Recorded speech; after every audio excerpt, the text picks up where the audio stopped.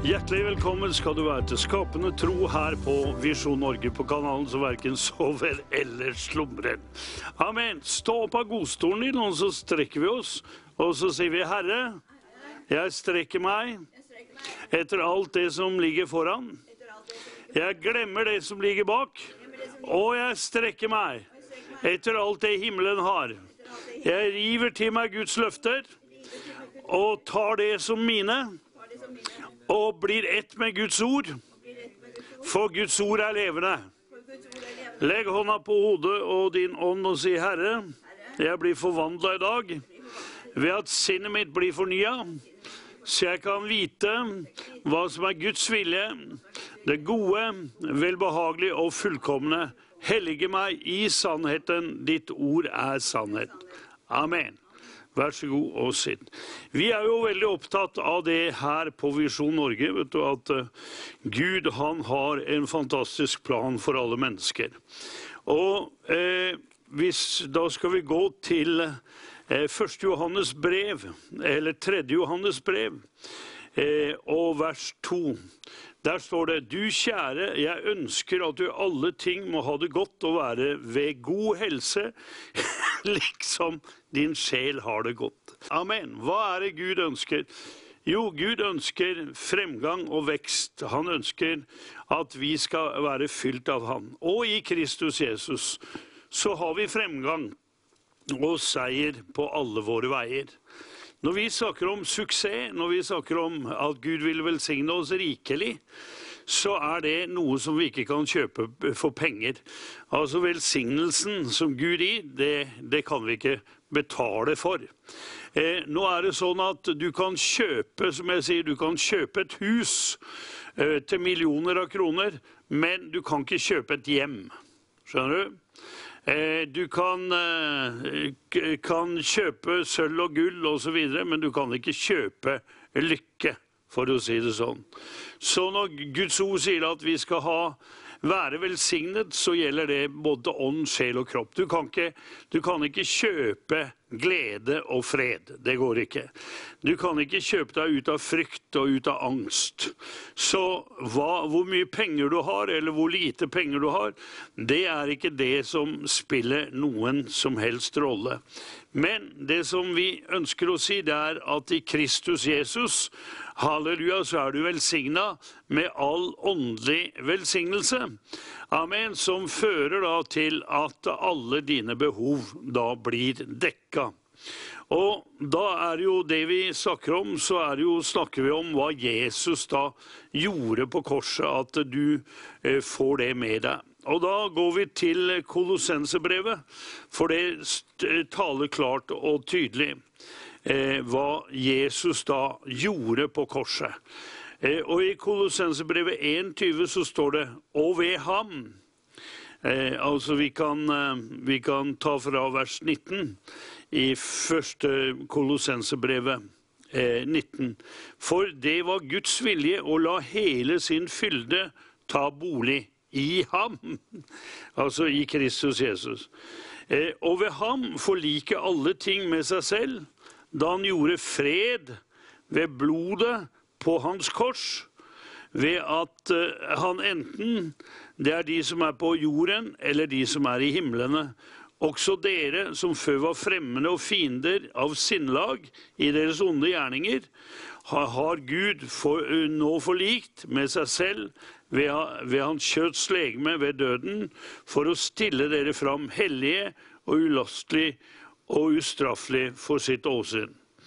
Amen. Så det som skjedde der på korset, det er at du og jeg identifiserer oss med akkurat det. Så korset er veldig viktig. Hvis vi går da til Kolossenserne 2, kapittel 2, og da vers 20,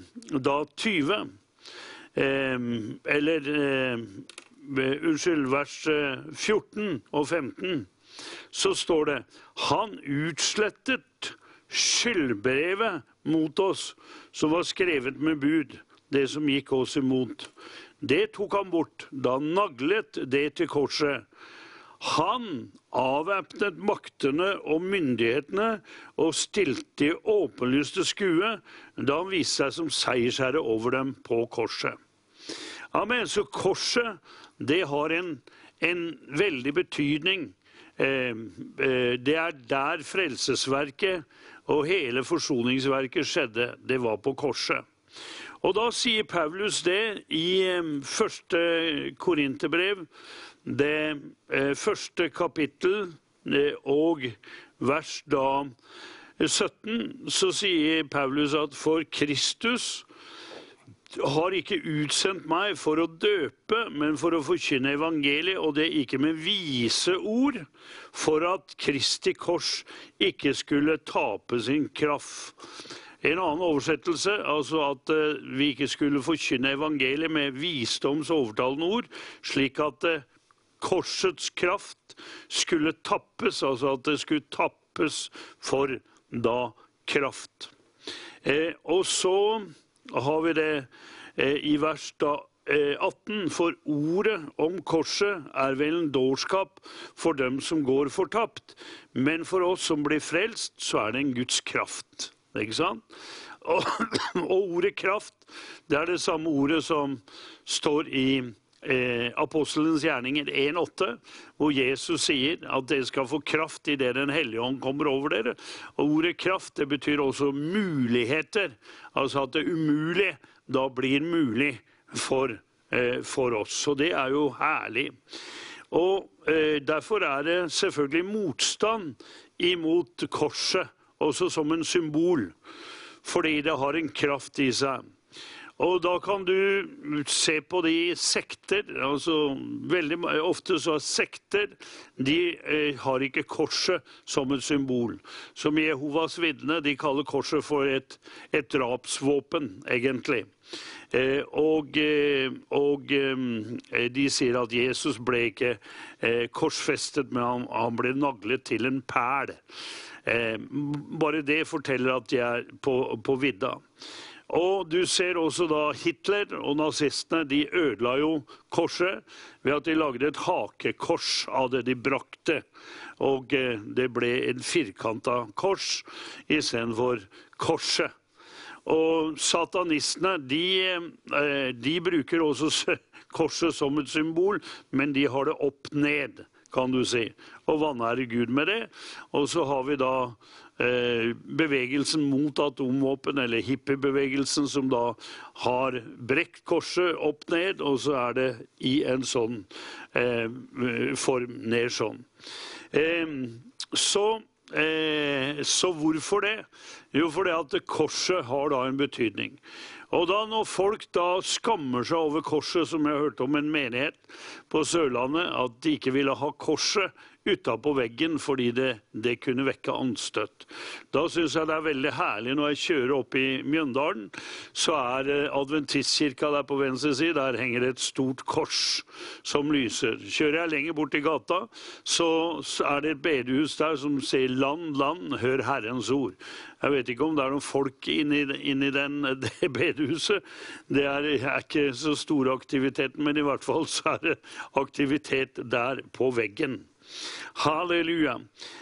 Og derfor er det da dette med korset, korsets kraft og hvem vi er og hva vi har i Kristus Jesus så viktig. For det er der det ble avgjort på korset. Der døde Kristus, og da når du tar imot Jesus, så identifiserer du deg med han, og så ser jeg også døde der på korset. Og det er klart, når Jesus da var oppstått ifra de døde, og de kom til graven, som du leser i Matteus 28. kapittel, vers 5, så står det, dere søker den korsfestede. Legg merke til det. Hva engelen sa. Engelen sa ikke at dere søker Jesus fra Nazaret. Nei, dere søker Jesus. Dere søker da den korsfestede. Halleluja. Så det er herlig. Så det er dette med korset, det har alt å gjøre med synd å gjøre, altså at han betalte synden vår, han tok bort skyldbrevet som var skrevet med bud, som vi leste her i da Kolossensebrevet, da 1:20, ikke sant? Han ble gjort ett med vår synd. Han ble gjort til synd for oss, Jesus Kristus, han som var rettferdig, han som var uten skyld, uten synd, og er prøvd i alt i likhet med oss. Og derfor, halleluja, sier jeg, som det står i Galaterbrevet 3:13, der står det jo dette fantastiske da, at Kristus kjøpte oss fri fra lovens forbannelse, ved at han ble en forbannelse for oss, for det er skrevet forbannet av hver den som henger på et tre.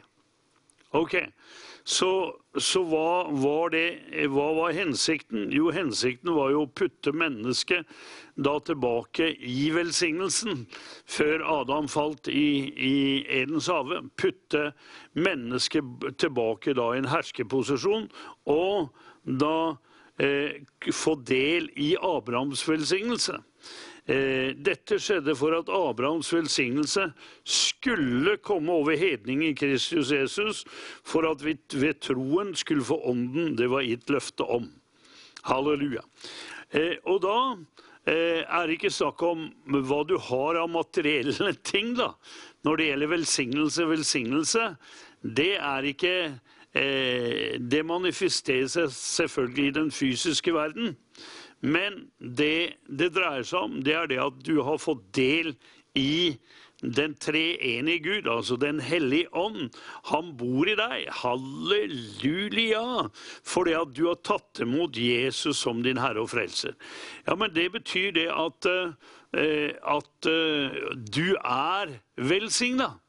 Hvorfor det? Jo, fordi du har kommet inn i da Abrahams velsignelse.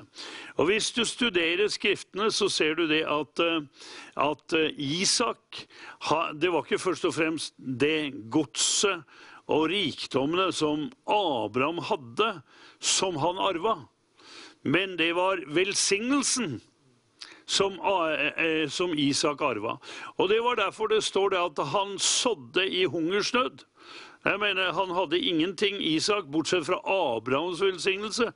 Det gjorde at han sådde da i hungersnød, og han høstet det året 100 fold. Takk og lov. Ja, men hva var det?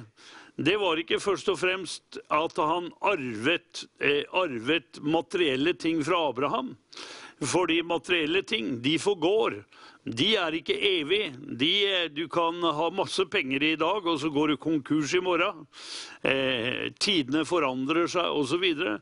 Men dette her at du har fått ånden, altså troens ånd, du har fått det overnaturlige, som da Gud ga til Abraham. Da han kalte han ut fra Ur i Kaldea og sa at hei, jeg er din venn, og jeg vil rikelig velsigne deg, fordi du var lydig mot meg. Så takk og lov og pris at vi ser det da i Isaks liv, at han høstet da 100 fold.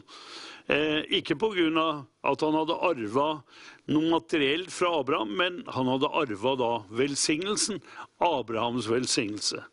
Og når vi ser også da, hvis vi studerer Jakob, så ser vi at Jakob, han dro jo tomhendt til sin onkel Laban, ikke sant? Og vi bruker jo det, din Laban, sier vi når vi ikke liker folk, han er en Laban. Og vi ser det at han måtte tjene da i 21 år faktisk, for Lea og Rakel, og for da den budskapen som han hadde. Men uansett hva Jakob gjorde, så var det til velsignelse. Altså, for Abrahams og Isaks velsignelse var over Jakob. Så det var den ånden som da bodde og hvilte over Jakob, som brakte også da denne materielle rikdommen. Og det samme ser vi da med Josefs liv, ikke sant? Hvor han blir solgt da som slave til Potifars hus, og han blir kastet i fengsel, og han blir forfremmet til å bli hersker da i Egypt. Hva var det som virket der? Jo, det som virket, det var Abrahams velsignelse. Amen. Og hvorfor jødene så velstående, og hvorfor alt det jødene holder på med så framgangsrik? Jeg mener, Israel den fremste nasjonen i verden nå. Hvorfor de fleste av 150 Nobelpriser som gitt da til jøder? Jeg mener, det jøder når det gjelder penger, når det gjelder forskning og så videre, så de fremste i verden. Hvorfor? Jo, fordi at det har noe med Abrahams velsignelse å gjøre, som da over deres liv. Og i Kristus Jesus, halleluja, så har vi fått ånden som det gitt løfte om, at vi har fått del da i Abrahams velsignelse. Og det har med ånd å gjøre, men det som åndelig, vi må ikke åndeliggjøre alt, for det at noen sier at nei, ja, men dette hører til den gamle pakt, og dette gamle testamentet. Ja vel, men jeg pleier å si det sånn at hvis den gamle pakt var så fantastisk, hvor mye bedre da ikke den nye pakten? Halleluja, som grunnlag på enda bedre løfte, faktisk, sier Hebrebrevet. Ok, så det derfor Satan hater det korset. For det han ser, når han ser et kors, det det at han blir minnet om at der ble han slått nedenom og hjem. Han ble totalt avvæpnet, han ble ribbet til skinnet, både han og hans demoner, fordi at Jesus gjorde det verket der. Og når han ser korset, så ser han også da at når du lar korset gå over livet ditt, ja vel, så har du også ribbet da djevelen for innflytelse i ditt liv. Han har ikke mer noe innflytelse over ditt liv, for det at du har da identifisert deg med Kristus Jesus. Amen.